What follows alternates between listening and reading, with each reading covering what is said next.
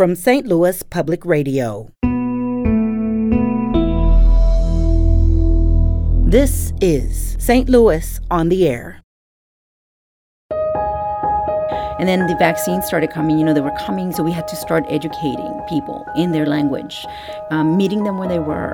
That was very important. We talk about a lot in just in general in like healthcare provision and provision, I think, of just like social services, cultural competency. And that really is just kind of the bare minimum, I would say.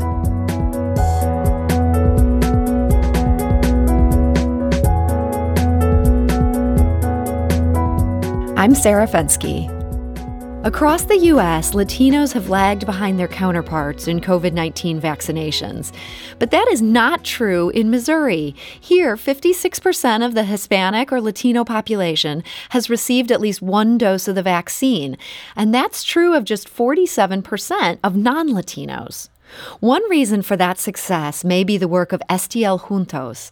The group was formed during the pandemic to help connect people within the Latin community to healthcare and support.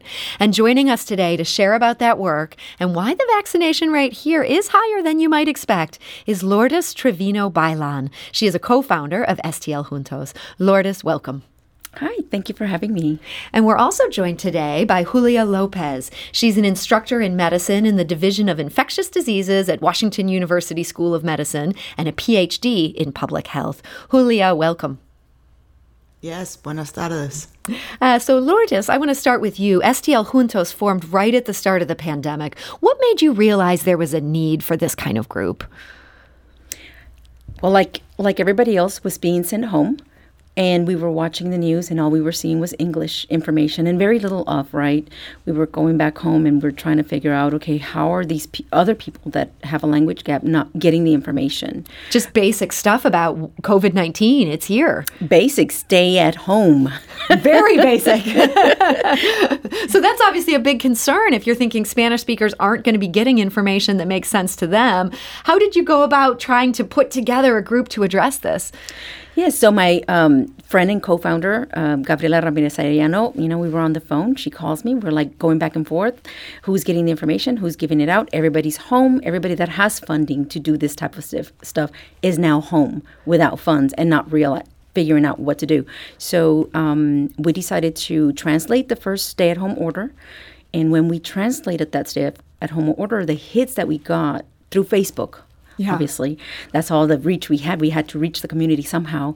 And the amount of people we've reached was just so overwhelming that we just thought, we need to continue, sharing information, whatever is coming out. So, Lourdes, this is great that you put this out there and there was such a need, but this previously hadn't even been translated? Nothing was translated. I mean, even the English information was coming out, and nobody knew what. It was kind of hard to follow what was happening. Very where. hard. Yeah. So we just decided let's go ahead and translate this information. Yes. Yeah. So that's a great start, and that's a good thing you did. Then you brought in some health professionals to help deal with some additional things. How did you begin reaching out to the kind of people who would be willing to help with this effort? So our only thing that we wanted to do was just translate the information right as it was coming out, but. To our surprise, we got a call and we were reached out from the medical staff and students from Washington University. They reached out to us and they were looking for a platform to share information and do outreach for the Spanish speakers. So that's when we connected, and they were a big part of our initial state. So we started doing PSAs, just information myths. Just a whole bunch of information that was actually accurate information. And verified. So, Julia, I imagine this is where you come in. Washington University understood that there was a need here. Is that right? Yeah, absolutely. I think it was during that time that I got to meet with Lourdes and really be able to kind of provide really this kind of myth-busting space and collaborate with other colleagues, both in the Division of Infectious Diseases as well as others who were interested in that support, students and medical students and others who wanted to come together in this unified front to really kind of provide as much information in the Spanish-speaking language as possible. And so From my perspective, it was very much from a public health, epidemiological standpoint, but also at the intersection of mental wellness, mental health, substance use, as I'm also a licensed clinical social worker. So I really practice quite a lot in that space in relation to infectious diseases and the impact that has on people's well-being. And so that was something that was particularly, of course, becoming very much front and center into, people's day-to-day living. Yeah, I feel like so many of us at the beginning of the pandemic, our minds were just racing. So many of us turned to perhaps self-medication in ways that was not healthy. Lourdes, sounds like this was something where the community really responded well to this as well. Yes, so our initial state was just translate, and then we realized these people needed mental health or health information, right? They wanted to talk to somebody. They wanted to, know that what they were feeling was also something that everybody else was feeling. It was normal. And that's where Julia came in. Dr. Julia came in, and we did, I think it was once a month that we were doing an outreach for the community to just come together and talk. And so, Julia, how do you do that, though, at a time when we were all supposed to not come together? Was this something that you had to do virtually? Yeah, we decided to come. When we were all talking, like Gabriela, Lourdes, and I, we were saying, okay, we're gonna do these like charlas. So like this very, trying to keep it very like casual, Zoom, like come bring your cafe, like bring your coffee, and like come to these Zoom hangouts on Monday mornings. And for a little while we were doing it. We started off slow, but then realized that people were really like engaging, commenting, and doing a lot of that follow-up. And so we went to weekly for quite a while, actually, right, Lourdes? I think it was probably for like 4 or 5 months, I want to say, before we went to then bi-weekly. Wow. And then we did bi-weekly all the way up until just the beginning of this summer. Wow. So there was really people so responded to this, Julia. Yeah, it was pretty significant. I think people were always consistently kind of interacting, asking for feedback, asking for commentary.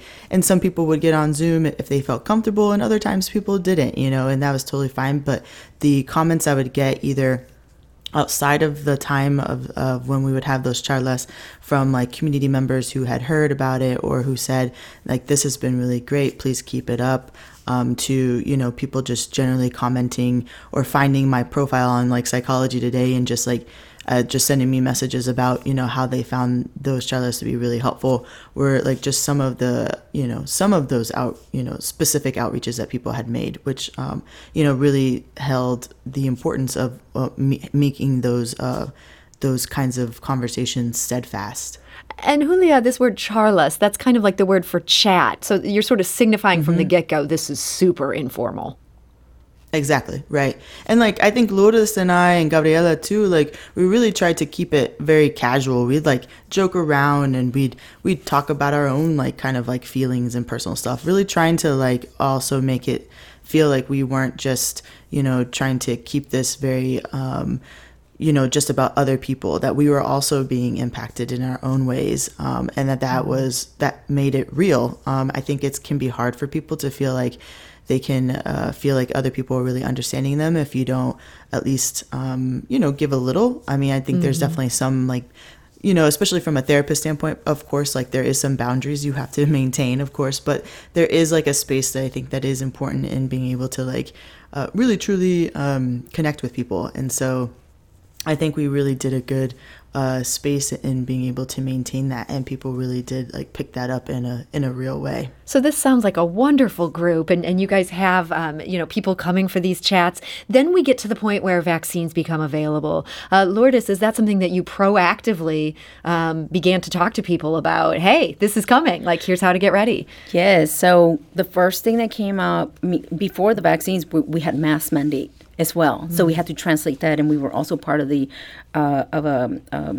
a press conference with the county. And then the vaccines started coming. They were coming, so we had to start educating people in their language, meeting them where they were. That was very important. And so, unlike what many people thought, that the Latinos were not ready, they were absolutely ready, and they were waiting. They were waiting, and they wanted the access. We just didn't have it. So whenever we did get the opportunity, we were able to collaborate with other organizations. We were able to bring them out there right away. So you didn't see hesitancy. It was more an access issue maybe than people not being sure they wanted it. Access and language, the language barrier, that had a lot to do, because even when we were doing the vaccines, they would say, well, I'm going to wait until you do another one, because we share information all the time of vaccine events and stuff. But we get emails and they'll say, I'm just going to wait until you're going to be there. I'm like, but there's somebody there. That's hard, because they want to go and know that somebody is there, and they're not going to have that language gap. I can see, it just feels like anytime you travel in a foreign country and you don't know the language, you just feel so uncomfortable even saying, excuse me. You just feel like I'm not going to know what they're saying in response. And Julia, I understand this even goes beyond that. It's not just about language. It's also about understanding the culture. Is that important, from a healthcare perspective? Yeah, absolutely. I think, we talk about a lot in just in general in like healthcare provision and provision, I think, of just like social services, cultural competency. And that really is just kind of the bare minimum, I would say. Like being culturally competent is to have like just the bare minimum understanding of cultural understanding of a person and their background. But in reality, what we really want to be moving towards is cultural humility, which is a ever growing, ever moving needle of really truly understanding someone's, cultural background. May it be from, ethnic, racial, religious, standpoint, etc. I think that those kinds of that humility really means, one, understanding like your own bias and your own your own upbringing and how that influences your understanding of others. But then also two, that, there's always going to be an obscured understanding of history, and that you always have to be digging and understanding what it is that's happening and how, where you work and what you've done and the kind of work that you are doing, has sometimes hindered, the kind of impact that you are having on individuals in the community. And so both understanding that we are here to help, but that we have also caused, a lot of harm, at the same time. And so being able to walk that line and understand, where privilege is, and then also being able to really provide, a really solid understanding of like, okay, I understand where I am at, and I can only understand to a degree where another person is, because I can't, be an expert in everything, but I can most definitely always be actively learning and actively engaging in history and knowledge that I don't know enough about. And I can be very, real about not knowing that. So this group has just done tremendous work. It sounds like you have such a good base here where you've reached this community, you've formed this group. Lourdes, in our final minute here, what do you see as next on the horizon for STL Juntos? Well, we're still working on vaccines. That's true. You're not at 100%. We are not done yet. And we need funding. Thankfully, we just were honored to get a $10,000 grant to expand our vaccine outreach. That's great. Thanks to the St. Louis Mosaic Project. So we're super excited, and that's where we're going next. We're still continuing to, share resources and vaccine information and vaccine access, language access, fill that gap. Well, we are so glad that you are doing this work, and it sounds like just some remarkable success. So, Lourdes Trevino Bailan, thank you so much for joining us. Thank you. Thank you for having me. Lourdes is a co-founder of STL Juntos, and we also want to say thank you to Julia Lopez. Julia is an instructor in medicine in the Division of Infectious Diseases at Washington University School of Medicine. Julia, thank you. Thank you. This episode was produced by Laura Hamden with audio engineering and podcast design by Aaron Dorr. Our executive producer is Alex Hoyer. St. Louis on the Air is a production of St. Louis Public Radio. Understanding starts here.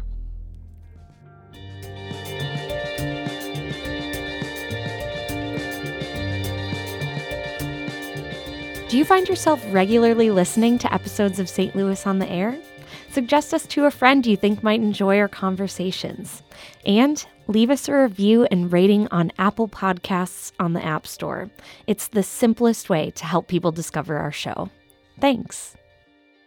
St. Louis Public Radio is a member-supported service of the University of Missouri, St. Louis.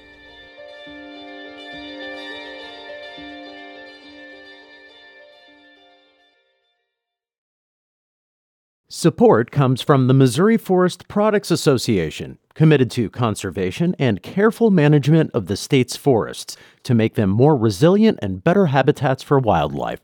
ChooseWood.com.